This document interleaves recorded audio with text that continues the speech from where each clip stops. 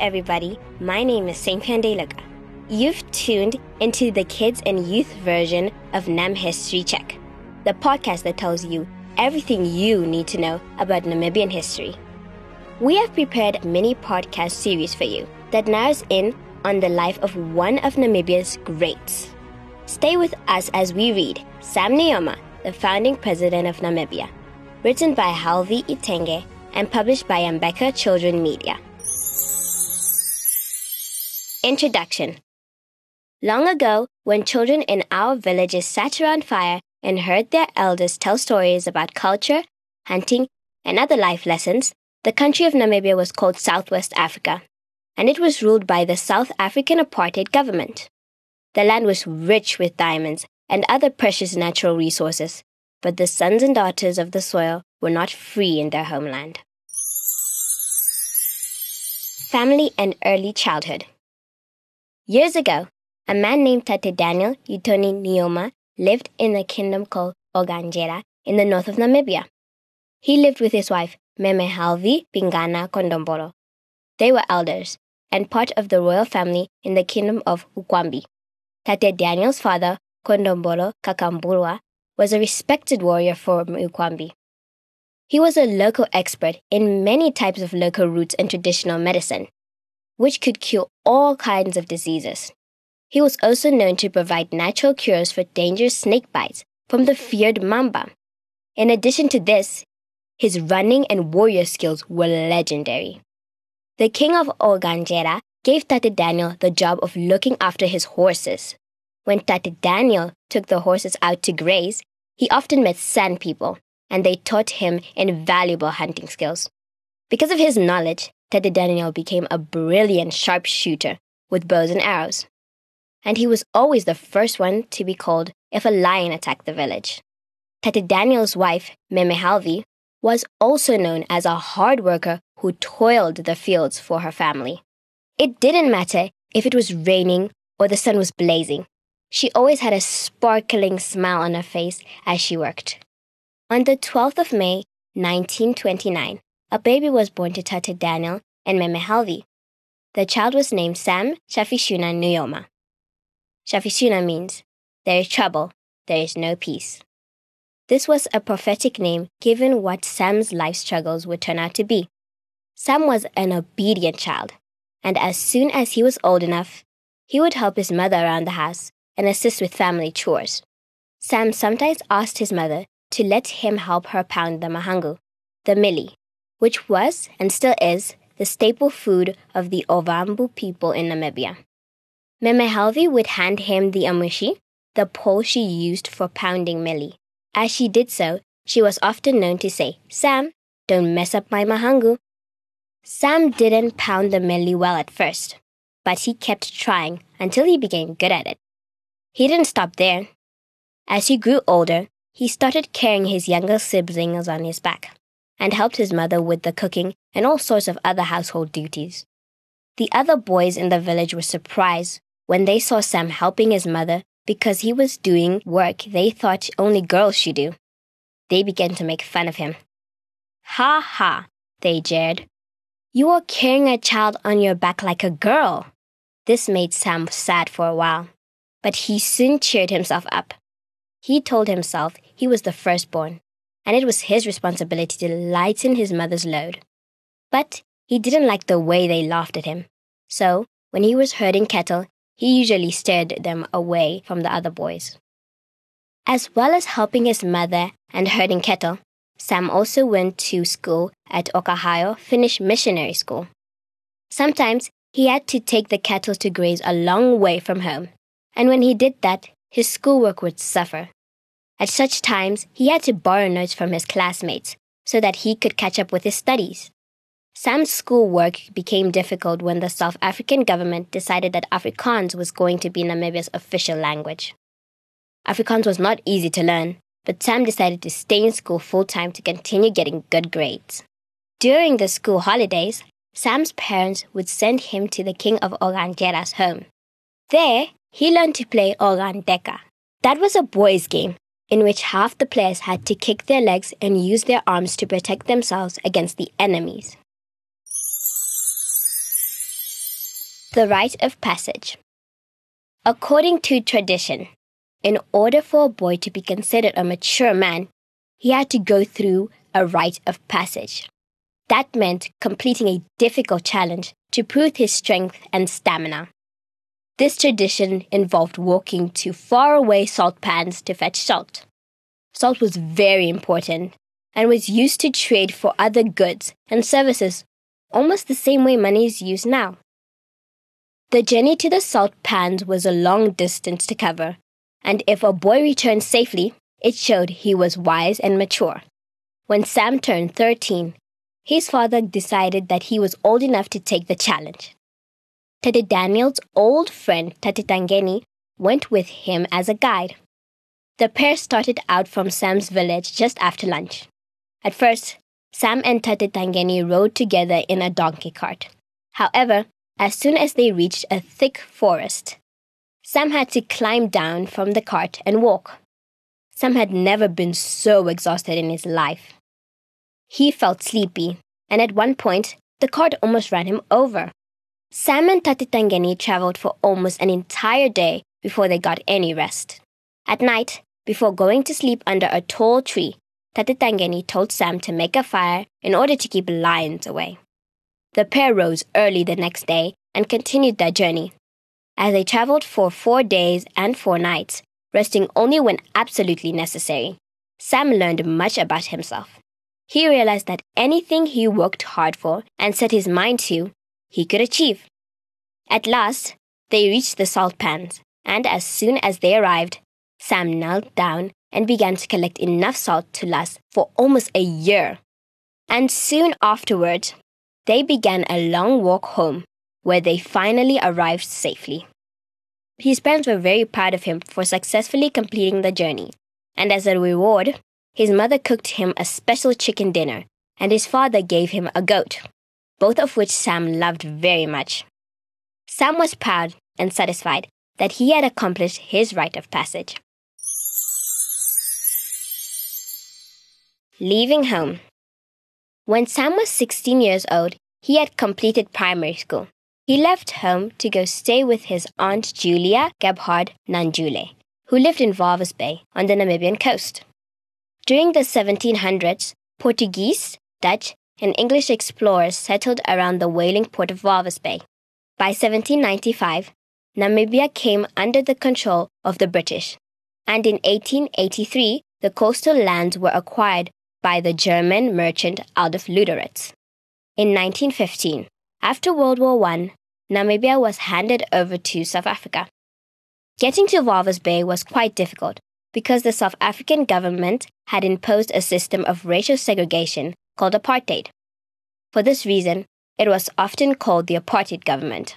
Under this system, Namibians were divided into black, white, and colored people.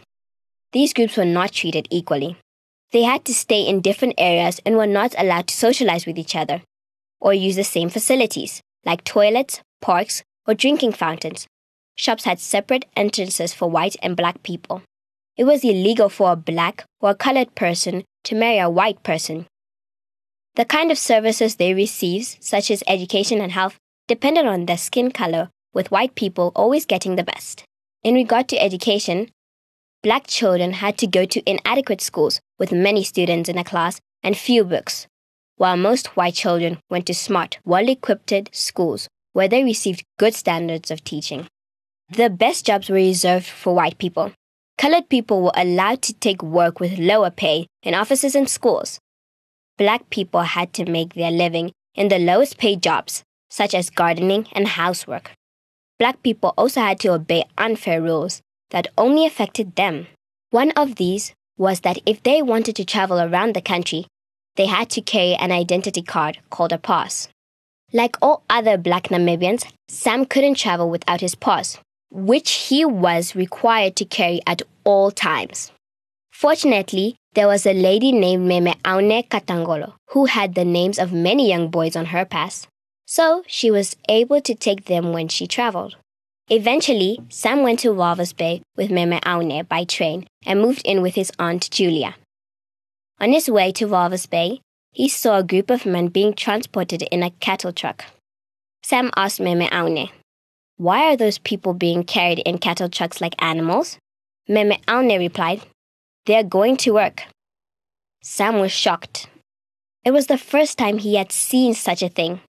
Even though he felt sad about it, he just frowned and kept quiet, because there was nothing he could do to help the men. In Walvis Bay, Sam started working at a local store. He earned 10 shillings a month, which was worth the same as $1 today. Walvis Bay was completely different from the place where Sam had grown up. The weather was cooler. There were white sandy beaches along the seashore, and there were sand dunes coming right up to the ocean. Sam was amazed at the beaches, and he would run and kick the white sand with his bare feet. On some days, he would walk with his friends to the beach and would see a lot of sailors and soldiers. He would admire their uniforms and imagine himself wearing one. Sam lived and worked in Walvis Bay for a year. But sadly, one day, his Aunt Julia passed away, and he had to leave. Life in Windhoek. When Sam left Walvis Bay, he went to live with his uncle, Hishkia Kondombolo, in Windhoek, the capital city of Namibia. He thought Windhoek was a lovely place. He admired the tall buildings, the many different kinds of shops, and all the cars there. However, Sam was upset when he realized that these things only belonged to one group of people. He looked around and saw that everyone with his color was working hard day and night, yet they had a very poor quality of life and were not free to achieve their dreams. Sam had many sleepless nights, feeling a sense of responsibility he could not fulfill. He knew he had to do something to change his life and the lives of his fellow people. In Windhoek, he worked during the day, and at night, he went to St. Barnabas School, where he learned English. Sam was very keen to learn because he knew that English would help him communicate with more people. The apartheid government was not happy to see black people learning English, so they tried to find ways to discourage them. They lied to the people, telling them that everyone who learned English went crazy. Sam didn't listen to them because he knew they were not telling the truth. He found ways to continue his lessons until he was able to read and write fluently in English. Not content to just learn his lessons at school, Sam gained knowledge from great heroes of the past, like Chief Hosea Kutaka of the Ovaherero, who introduced him to the United Nations, an organization which had been established to keep peace in the world. Here are some of the great Namibian heroes of the past. Hendrik Witbooi, Chief Hosea Kutaka, Samuel Maharero, Mandume Yande Mufayo, Jacob Marenga, Ipombo ya Shilongo, Nahale Iapingana, Kahimume Nguvauva. After working for a few more years as an office sweeper with the South African Railways, Sam bought a small house in Oud location. It was here that he married his sweetheart, Theopoldine Kovambo Kachimune, in 1956. He knew Kovambo from the days when he lived in Walvis Bay. Over the first few years of their marriage, Kovambo and Sam had 3 sons, Utoni Daniel, John Deshipanda, Sakaria Nefungo, and a daughter, Nelago. The beginning of the struggle. Sam increasingly felt that he had to do something to improve the lives of his people. It was for this reason that he left his job in 1957 to embark on a life in politics. However, Sam faced challenges traveling within Windhoek because, according to the laws of apartheid, black men were not allowed to live in Windhoek without employment. Because of this, he decided to go to Cape Town in South Africa. There, he met Andiba Herman Toivoya Toivo, a fellow countryman who was also committed to bringing an end to apartheid in his beloved homeland. After sharing ideas, they, along with other Namibians who were living in Cape Town, formed a political group, which they named the Ovambuland People's Congress. OPC's aim was to improve the living and working conditions of black Namibians and to remove the apartheid government from Namibia. While in South Africa, Yatoivo sent a letter to the UN headquarters in New York. The person who carried the message was Mburumba Kerina, another Namibian who was studying at Lincoln University in America. He was the first Namibian to speak at the UN General Assembly. His message was to inform the world about the apartheid system in Namibia. While in South Africa, Sam was even more inspired to continue his work, especially when he learned that Ghana, a country which had also been colonized by the British, had gained its independence in 1957. Return to Namibia from Cape Town. The Ovambuland People's Organization was formed in 1959 after Sam returned to Namibia. Sam was elected as the party's president. OPPO had to inform people about its existence and how they could get rid of apartheid. First, OPPO leaders gave membership cards to all the people who joined the party. It was still not easy to travel in Namibia, but Sam was not discouraged. He had a special trick. He traveled on a train where he would get into first class, which was supposed to be only for white people, and lock himself in his compartment. The police asked every black person on the train to show their pass, but they did not bother with the first-class carriages, so they never caught him. One day, as Sam was traveling to Walvis Bay, a police officer appeared just as he was leaving the train. The policeman looked at him suspiciously. Quickly, Sam took out his Bible and his hymn book. Then he pulled his black hat up and pretended to be a pastor. He told the black people nearby to sing hymns, and he preached from the Bible. The police soon left, and then Sam told them about OPPO.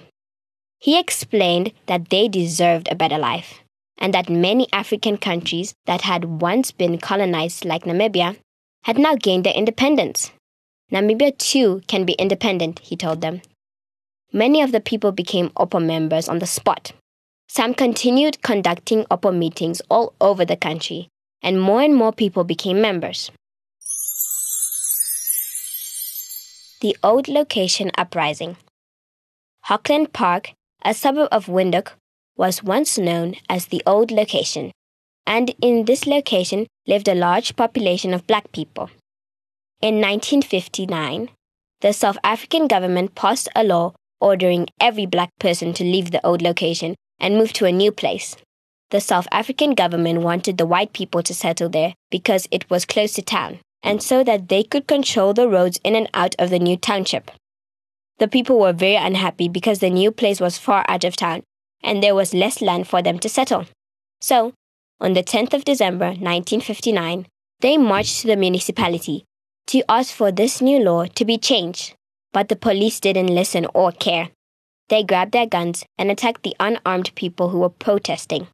11 people were killed, including one woman, Anna Kakurugave Mungunda, who is now celebrated as a Namibian heroine. Despite the people's efforts, the government was too powerful, and in the end, everyone from the old location had to move to the new township, which they defiantly called Katutura, which means the place where people do not want to live, in Otjiherero. Sam and his compatriots became increasingly angry about the way people were being treated. They knew they might have to take up arms to free their people. The Long Journey. With more people joining OPPO, Sam decided to leave the country again and look for outside help from free African countries like Ghana. It was on the 29th of February 1960 that Sam left Namibia for exile. A man named Stanley drove Sam from Windhoek and dropped him off at the place near the Botswana border. It was dark. Sam walked and then ran to the border. Wild animals were calling nearby, but that did not stop him on his mission. There were Overherero living in Botswana. They were descendants of the people who had escaped from the earlier government in Namibia. One ran by Germany between 1904 and 1907. Many Herero people had been killed by this government, and others had left the country to find safety in Botswana. Sam arrived in a town called Omamuno. Chief Jose Akotako, the leader of the Overherero, had arranged with some people to meet Sam there and help him. But there was no one around. Sam decided to walk to a nearby village called Omakunda. It was cold and rainy. His ears and his hands were freezing. At last, he saw a hut. He knocked and asked about the people Chief Jose Akotako had told him about. But the lady in the hut told Sam that they had gone to a wedding and would only be back the next day. "Come into my hut and wait," she said. Sam replied, "I'm fine. I'll wait outside." He was trying to be brave, despite the wet, chilly weather. But when the old lady repeated her invitation, he gave in and went inside. The next day, when the people who were supposed to assist Sam during his stay in Botswana had still not returned, he decided not to wait any longer and continued on his way. The journey was long. He traveled for a whole year by road, sometimes by air, passing through Botswana, Zimbabwe, Zambia, Tanzania, Kenya, Sudan, Chad, and Nigeria, until at last he reached Ghana. There, he met with several African leaders, including Kwame Nkrumah, the founding father of Ghana. He also met with Joseph Kasavumbu, the first president of the Republic of Congo, and Patrice Lumumba, who would soon become the first democratically elected prime minister of the Republic of Congo. Sam told these leaders how the apartheid government was denying indigenous Namibians education, removing them from their homes, and sending them to far-away settlements. He also explained how the people had to carry passes whenever they wanted to travel around their own country. While in Ghana, Sam tried to educate as many people as possible about the effects of the apartheid system in Namibia. He also attended important events to advance the freedom of other African countries. One such event was a special conference in 1960 called the Positive Action Conference for Peace and Security in Africa. It was a great experience for Sam and other Namibians in attendance. It was made even better when the representative of President Gamal Abdel Nasser of Egypt gave Sam and other Namibian leaders 100 British pounds each. Sam used some of the money to buy an Levity portable typewriter, which was very handy in the years that followed. While in Ghana, Sam organized a meeting with OPPO members. During their discussion, they came to the conclusion that Ovambo People's Organization sounded as if they were only interested in representing one group of people in the country. OPPO wanted to represent everyone, so they decided to call the organization the Southwest African People's Organization, SWAPO. The name change happened on the 19th of April, 1960. The leaders sent a message back to Namibia about the change. They added that they must continue to fight and remain dedicated in order to achieve the country's independence. Another important event that Sam attended was the formation of the Organization of African Unity, which was created to bring African countries together. This happened in Addis Ababa, the capital city of Ethiopia, on the 25th of May, 1963. Petitioning the UN General Assembly. Sam was even more determined to liberate his country with the help of his SWAPO comrades. They looked for help from many other countries and organizations. From Ghana, Sam went to Liberia, then all the way to New York. While he was in New York, Sam stayed with Burumba Kerina. He also stayed with Pan-African activist Mr. Herbert Whiteman, an African-American. Mr. Whiteman had previously had other African leaders staying at his house, including Kwame Nkrumah. Sam learned a lot from Mr. Whiteman. He felt a connection with the struggle of people of African descent who were brought to America as slaves. In New York, Sam was given the opportunity to speak to the UN committee about the apartheid system in Namibia. At the General Assembly, Sam and the SWAPO leaders demanded that their country, Namibia, should get independence. Some of the members of the UN asked Sam and other SWAPO representatives if they were educated enough to rule a country.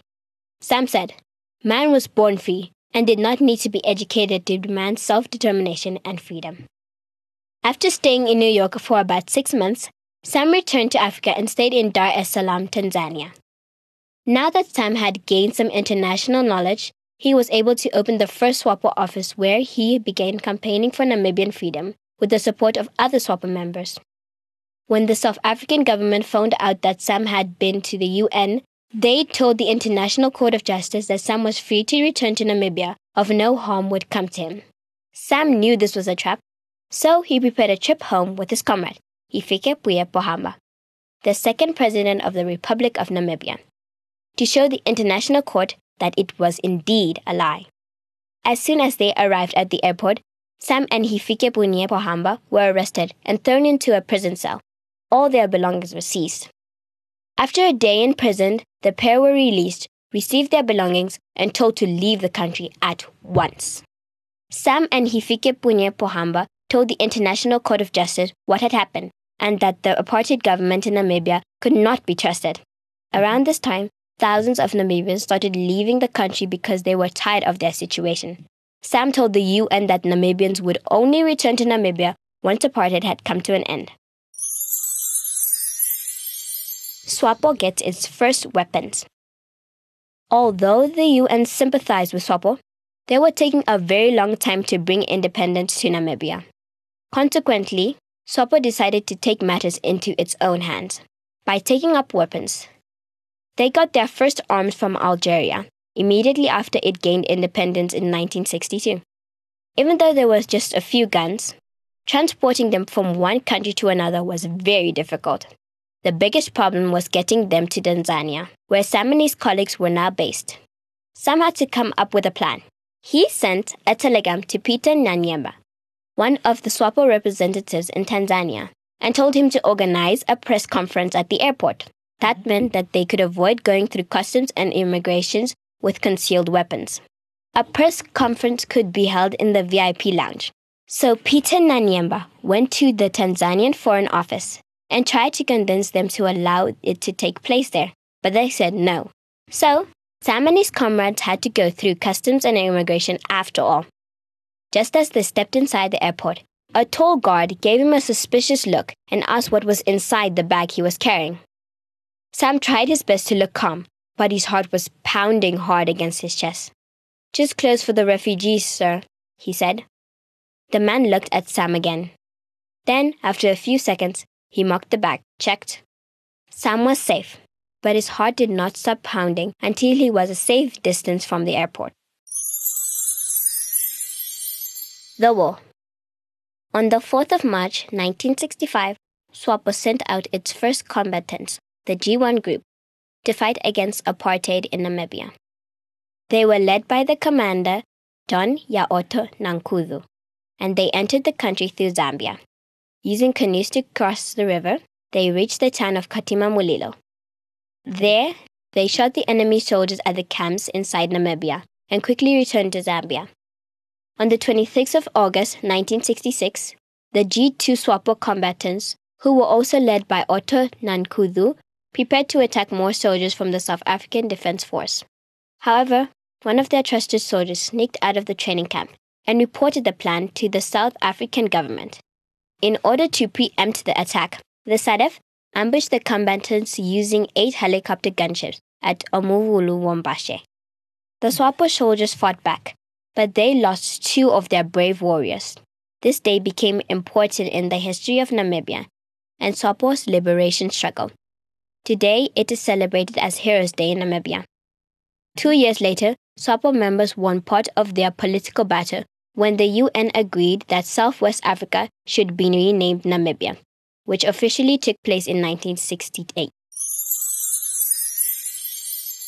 The Kasinga Massacre. Meanwhile, SWAPO continued their work both in Namibia and in exile. 2 refugee camps were established in Angola and Zambia. More and more people from Namibia joined their fellow Namibians in Angola and Zambia because they wanted to escape apartheid. The camp in Angola was a place called Kasinga. Hundreds of Namibian refugees lived there, many with their families. On the 4th of May, 1978, while the SWAPO leaders were away in New York for a meeting with the UN, apartheid troops attacked the Kasinga camp. The attack started at around 7 in the morning while everyone in the camp was at the morning assembly. First, a South African aircraft dropped poisonous gas on the camp. Everyone, children, fathers, and mothers, ran in panic. SADF soldiers then began to shoot people from the air. When Sam and the other SWAPO leaders arrived in Kasinga, they were heartbroken. Children had lost their parents, and parents had lost their children. A few babies were found in the bushes crying. About 1,000 people died or were wounded that day. The apartheid forces attacked not only people living in exile, but Namibians living in the country as well. They would often go to people's houses at random and accuse them of being SWAPO members. Once, they even planted a bomb in a bank in Oshakati, killing more than 20 people. After the Kasinga attack, Sam didn't sleep for many nights. He stayed up until very late, trying to think of ways to improve the lives of his people, especially those who were living in the refugee camps. He and the other SWAPO leaders wrote letters to anyone they thought might help. They traveled to different countries and met with many presidents. The SWAPO combatants became known as the People's Liberation Army of Namibia. Plan. Sam made sure that plan fighters were trained properly. He sent some of them to China, Russia, the Soviet Union, and Cuba to get military training. Sometimes Sam went to the military training camps himself to advise them on tactics and to encourage them to keep up the fight until Namibia was free. He communicated with many different countries about the needs of Namibians living in refugee camps. And as a result of his efforts, they received a great deal of support.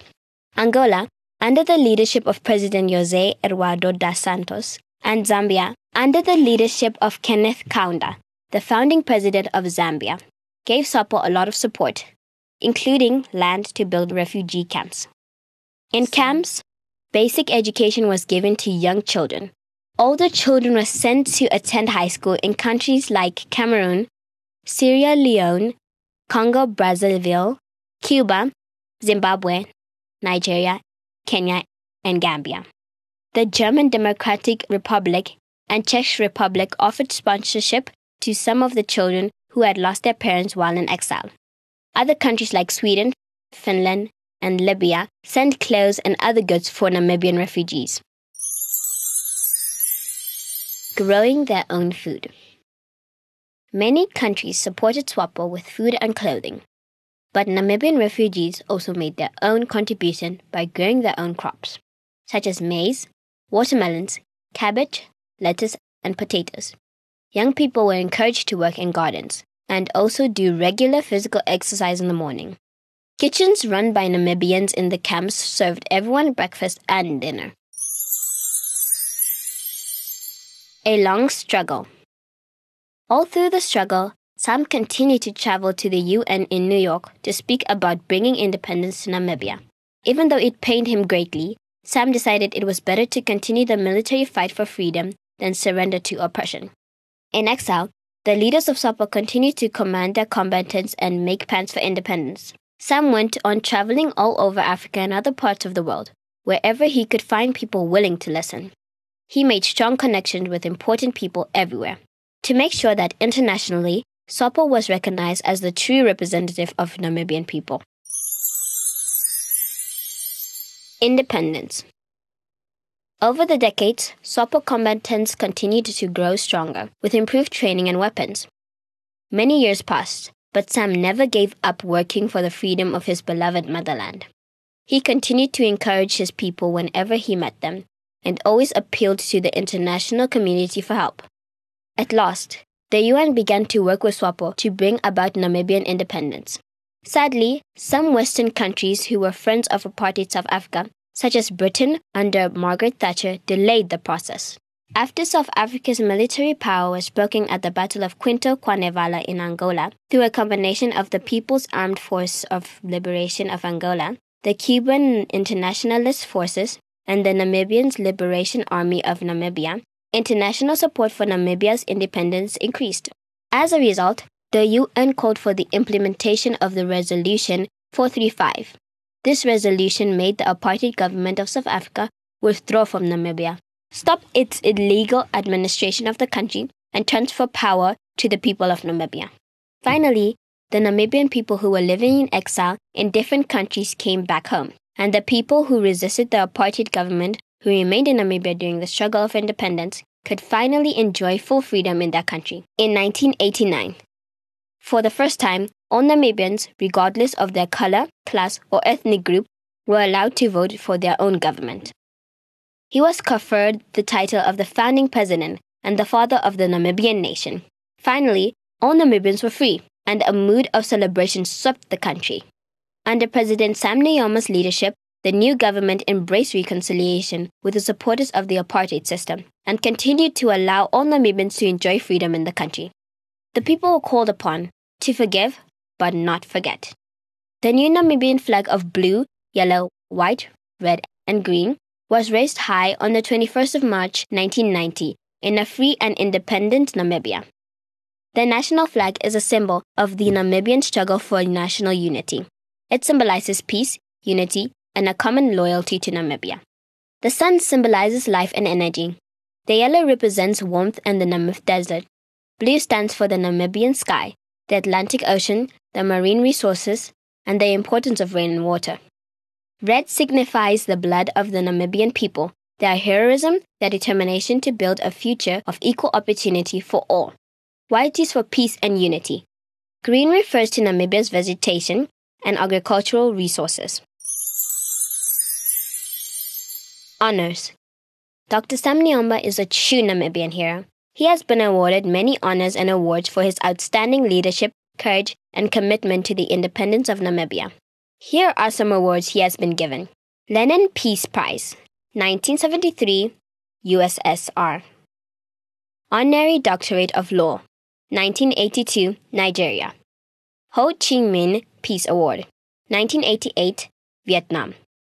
Namibia Freedom Award, California State University, 1988, California State University, USA.